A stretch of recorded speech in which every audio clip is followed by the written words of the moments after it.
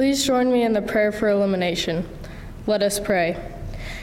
Guiding God, without the presence of your Holy Spirit, we would be lost on this journey.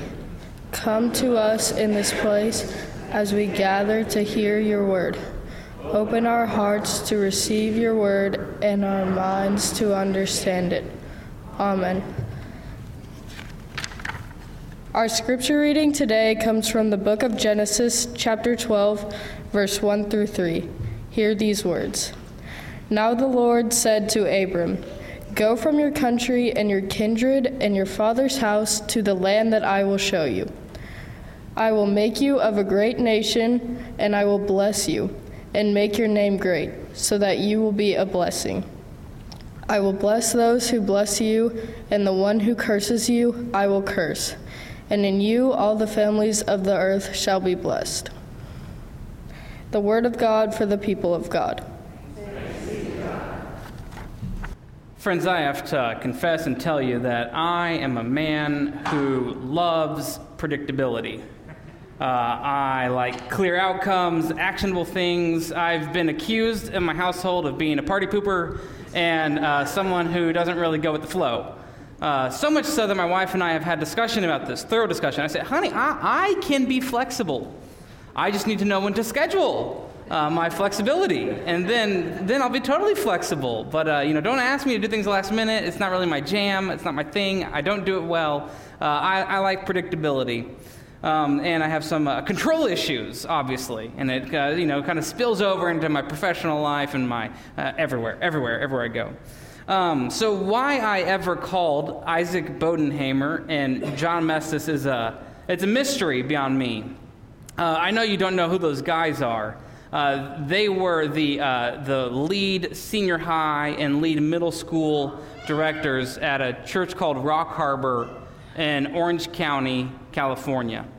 I must have been 20 years old, and I was looking to sort of broaden my experience, I guess. I don't know. I'm trying to think back why I called them. But I did, one way or the other. I called them, and I said, I'd like to come, be the youth intern person at the church. Now, this church, Rock Harbor, is a church plant of Mariners Church, which is the second largest church in Orange County, California, second only to Saddleback, like Rick Warren, the guy who wrote The Purpose-Driven Life, like that church. It's a massive church. So I called these guys and said, I'm going to come out and do youth ministry. The problem was it's in California, and I lived in Indiana, and I'm 20 years old. And so I don't even remember if I asked my parents. I just told them. I said, I'm going to go out to California, and I'm going to do some youth ministry at this church, I think. And they were like, well, how are you going to get there? And I said, I'm going to drive. Clearly, I'm going to drive. And I said, well, where are you going to stop? I'll stop at gas stations, and I'll stop when I get tired along the way. Like, I didn't really have a whole plan planned out, but I felt something like calling me to go do this. And I remember the first kind of leg of the journey because it was a doozy. I left at midnight, I don't remember what day of the week, from Indianapolis, Indiana, and I drove 24 hours straight. And I didn't stop until I got to Albuquerque, New Mexico. And I did all this in a 1994 Jeep Wrangler, which, of course, is the ultimate long-distance driving tool. It's got, like, the world's shortest wheelbase. You feel every bump along the way. To make matters even more interesting, I was very interested in horsepower, so I had taken out the AC in my Wrangler, right, because it goes through the serpentine belt, so you can squeeze a few more horses out of the engine. And I mentioned this was a summer internship. And those of you familiar with geography know that if you're in Albuquerque, New Mexico, and you're trying to get to LA, you have to go through this portion of the U.S. called the Mojave Desert. And, they have signs that say, like, next gas, 160 miles. And I'm in the most fuel-efficient vehicle you could possibly imagine, the Jeep, with no air conditioning. At some point in time, I'm literally pouring water on my body, trying to stay cool so I don't, pass out from heat exhaustion in this. And then I remember I get there, and the following day I went into the office, and I said, all right, I'm here, I'm your intern. And they said, we don't have an intern. I said, no. You do. Like, I drove from Indianapolis. You have to take me. I got nowhere to go. Like, I'm the intern. They said, no, we don't have an intern. We don't have your paperwork. We don't know anything about you. And so I remember sitting in their office for like the next 4 hours, convincing them I was the man for the job and that I'm here to do ministry. And eventually they said, okay, I guess you're the guy. I tell you that story because there's this sense of, I don't remember how I even called them or why I went there. I do remember submitting paperwork that must have got lost, but it was like the sense of call. And I am not a person that would like up and just like leave my whole support system and like go. Like once I settle, it's like, I don't like to get moved a whole lot. I don't like to step outside my comfort zone like that. And I'm wondering, like, what is it in us, or what is it that we're lacking, or what is it that we have that opens us up to these new experiences? What is it that opens us up to new people, and what is it in us that opens us up to new things? Some people, like, have it in spades, right? You all have friends like this. They're like, yay, new things. And you're like, you are insane. Like, no, that sounds exhausting. Most of us, if we're honest, right, we like predictable patterns, kind of our creature comforts. I am this way, absolutely. I think our default posture is one of sameness and security. And if we're honest, it's probably evolutionary, right? Imagine all the people who were like, oh, look, a new berry. And then they died because it was poisonous, you know what I mean? It's like, it's built in us to seek security, to seek stability, to seek sameness. It keeps us safe. So I don't think we can fault anybody. It's just how we are by nature. We like predictability and we like sameness.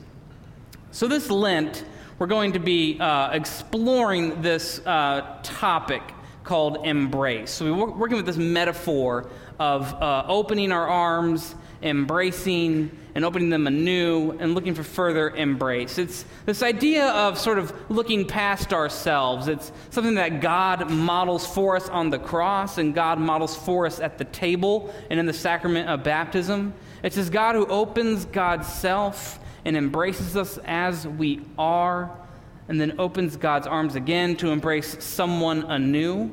It's something that Jesus modeled in his ministry. It's something that we're called to as the church, is to open our arms wide for embrace, to look for folks who are hurting and need companionship and need fellowship and encouragement, and to embrace them as they are, and then to open our arms again and to look for new folks to love and walk with and be with. So I'm excited to walk with this series with you all. Our passage today comes from the book of Genesis. It's the first book in the Old Testament, and we run into the story of a guy named Abram.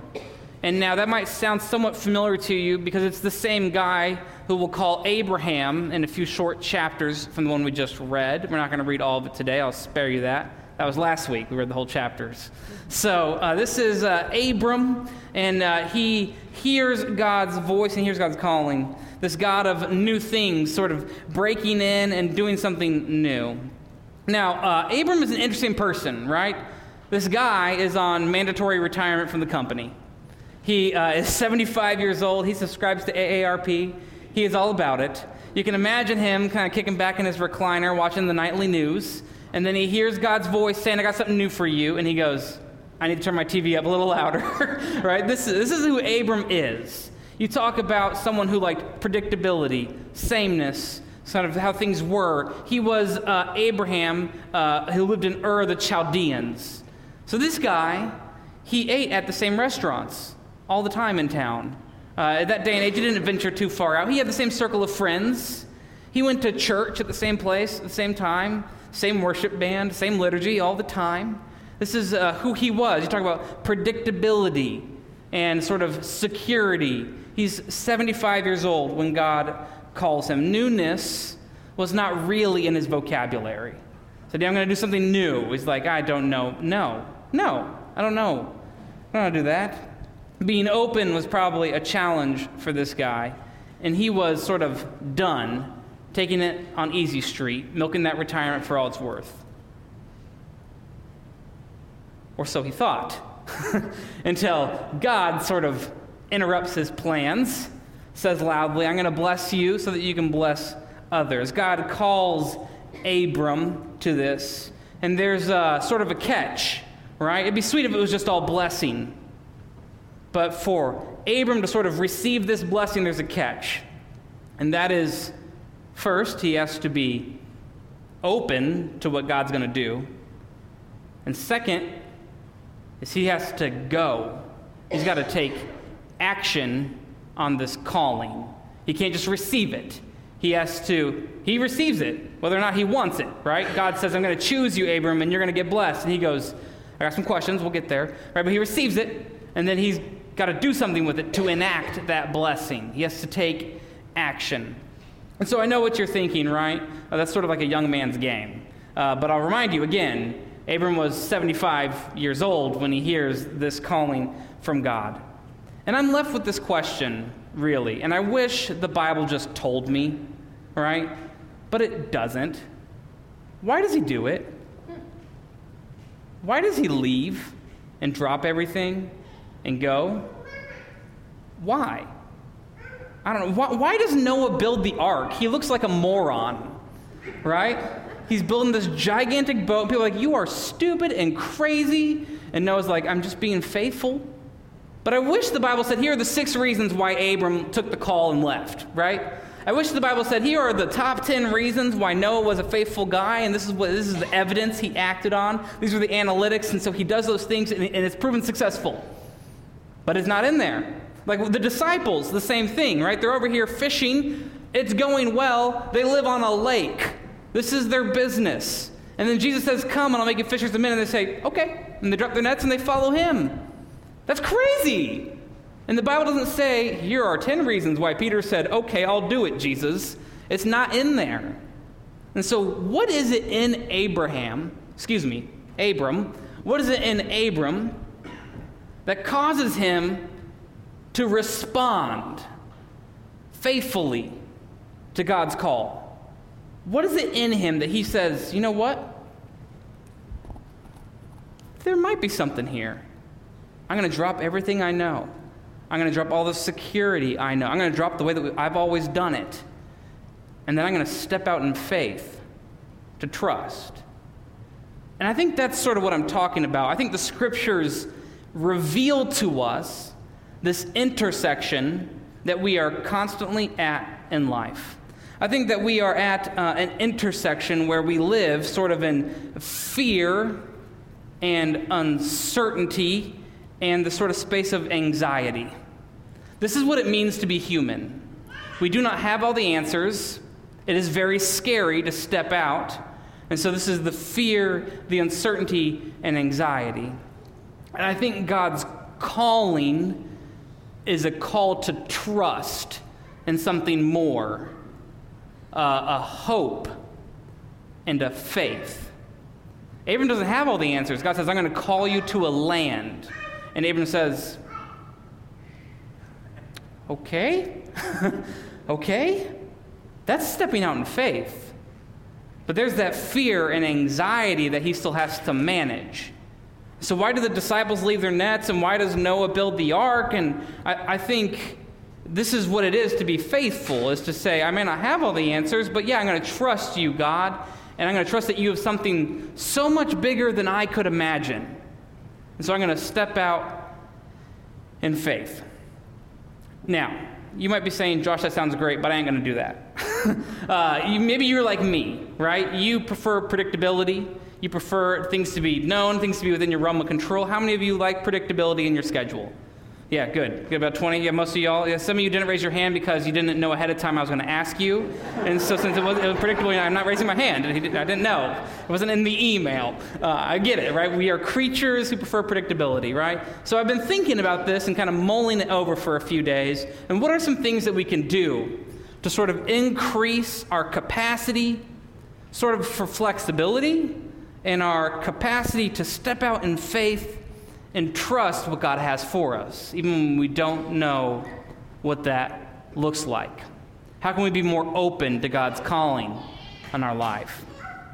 So the first thing, and you're going to think this is ridiculous, Maybe not. I don't know. We'll see. And the thing that you can practice this is you should start small. You should start small, right? If you told me tomorrow that you were going to sell all your possessions and you were going to get a visa and you were going to go to North Korea and be an undercover missionary, I'd be like, you should go see a doctor. That's a massive undertaking. Yes, it's a huge calling from God. Amazing. More power to you. But you might fail. That's a crazy big idea. And we see this in the scriptures, right? The rich young ruler comes to Jesus and says, "Teacher, I've kept the law ever since I was a little boy. What else must I do?" And Jesus says, "Sell all your possessions, give it to the poor, and come and follow me." And the leader walks away very sad, because that's a massive undertaking, is it not? So oftentimes what we need to get started is a small step in the right direction. It's a small step, something actionable, something easy that we can do to say, you know what, I can trust a little more. I can trust a little more. So 2 examples of how you might do this. One is I am a control freak, if I haven't already shared that. I go to 2 restaurants in town. I go to Chick-fil-A and Jimmy John's. These people know my order when I walk through the door. They're like, "Number 4, Turkey Tom, right? No lettuce?" That's me. That's the guy. Turkey Tom, no lettuce. I'm like, that's my sub. They know me by my face. They don't know my name. They just know who I am. I walk into Chick-fil-A, number one. Yep. Extra 12 count. That's me. That's it, right? So the first thing you can do to start small and to sort of trust and step out towards new things, new experiences, this is crazy, is maybe just try a different restaurant that you've never been to. And I know, right? You're saying, I can't even pronounce the name of the restaurant. I have no desire to go there. That's fine. Relinquish control even more. So on Monday, Rhonda and I will probably do lunch, and then I might say these words. Rhonda, it's your choice. Where we go to eat. And in doing that, right, you get to step out a little bit. You let go of control, and you say, all right, Rhonda, what do you have for us? That's a way that you can begin to exercise faith. And you can extrapolate that, right, to the big stuff that God has for you. I know when we first came down to Lake Jackson, we really struggled with tithing as a family. 10% is ridiculous. Sorry, this is your pastor talking, right? I was like, I can't do that, God. There's no way. Have you seen my budget? I got student debt. I got this. I said, okay, fine, God. He was arguing with me, I guess, and I just heard him. I said, okay, I'll do 10% of half of 10%. I'll do a little bit. Is that fair? I'll just do a little bit. And that's that small step, right? That moves you in the right direction of faithfulness. It's the small things. So start small. Start small. The second thing you can do to sort of open yourself up to new experiences, I think, a way to sort of act more faithfully to God's calling on your life is to ask questions. This is exactly what Abram does to God, of all people. God says, I'm going to bless you. And Abram says, quick question. You're going to bless me to have babies. I get it. Okay, sure. That sounds great. I'm 75 years old. Are you talking to somebody else? Are you blessing me? How's that going to work? And God says, don't worry. It'll work. You'll have kids, and those kids will have kids, and they'll bless people, and your descendants will be as numerous as the stars in the sky. And Abram says, oh, okay. Just a few other questions, God, right? Ask questions. Ask questions. It allows you to sort of open yourself up to new experiences and new possibilities. Imagine what this looks like in your workplace. Let's say you're a project lead or you're working on something, and then you sit down. Imagine that you don't have all of the answers, and then you ask the people around you questions. What does it look like for you to collaborate with me on this? What does it look like from you to bring your expertise from your department and come on this task force with me? What does it look like if I was to listen to your advice and actually implement it in my context?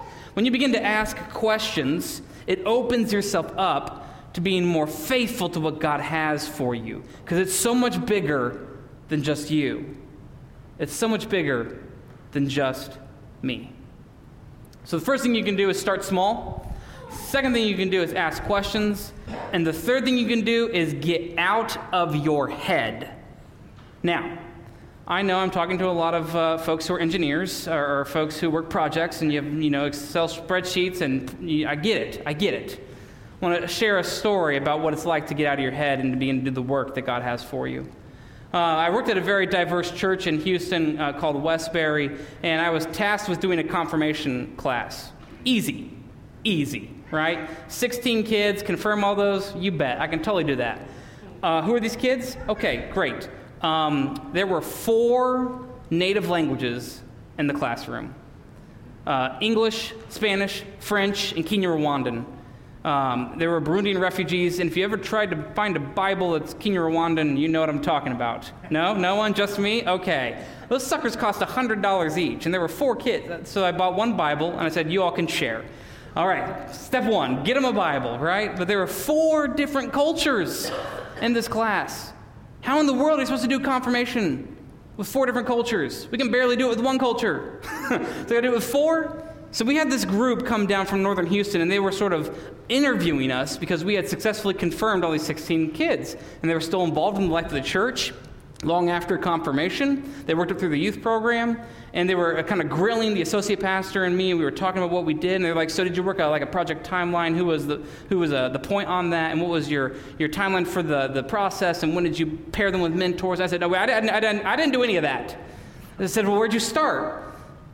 I said, I just got them all in the room. And I said, you're all confirmands. And they're like, hold on, you didn't have like a timeline? No, I didn't.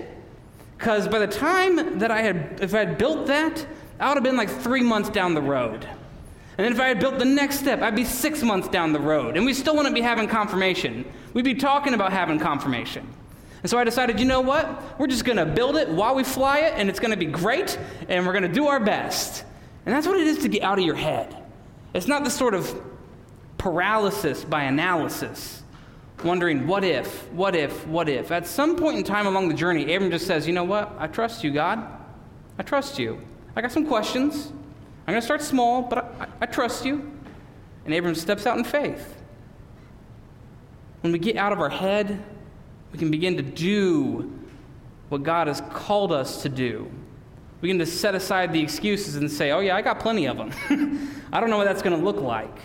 But hey, we got to move into sort of solution space. And we need to work together to accomplish this. God, what do you have for me? God, what do you have for us as a church? I think what we need is the courage to step out in faith. What we need is the courage to open our arms and to embrace people and things and experiences that we're entirely unfamiliar with. As God models that, may we also model it for ourselves, our families, our church, and our community. In the name of the Father, Son, and Holy Spirit. Amen.